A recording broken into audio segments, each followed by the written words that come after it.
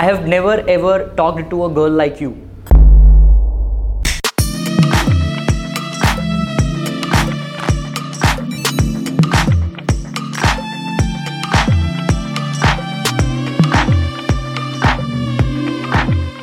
Any kind of business will definitely happen any point in time in your life.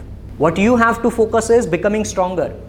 What you are trying to subconsciously do, unintentionally doing is listening to somebody else's voices. That you are weak, which you don't have to do.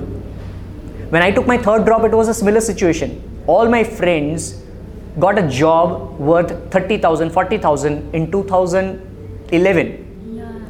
Alright, when you probably were in schools. At that point in time, they were earning 40,000. I was doing a call center job of 9,000, 10,000 rupees.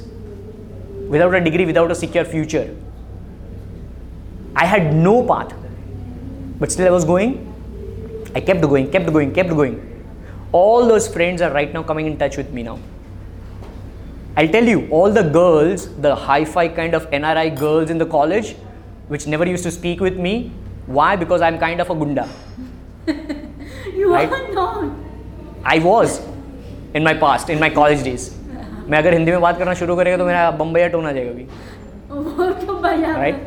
So now the thing is, all those people will start giving you respect when you stay in your line, and you will start achieving something in your life. Don't worry about, I want to do a business, I want to become a businesswoman. No.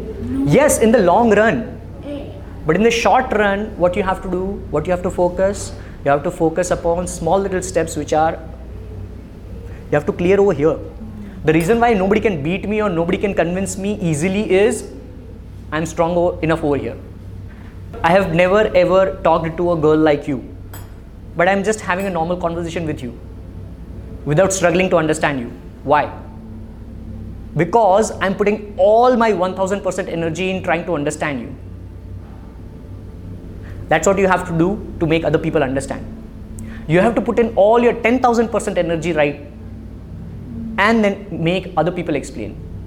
Now, will that happen over the night? No. But 5 years down the line, when somebody would hear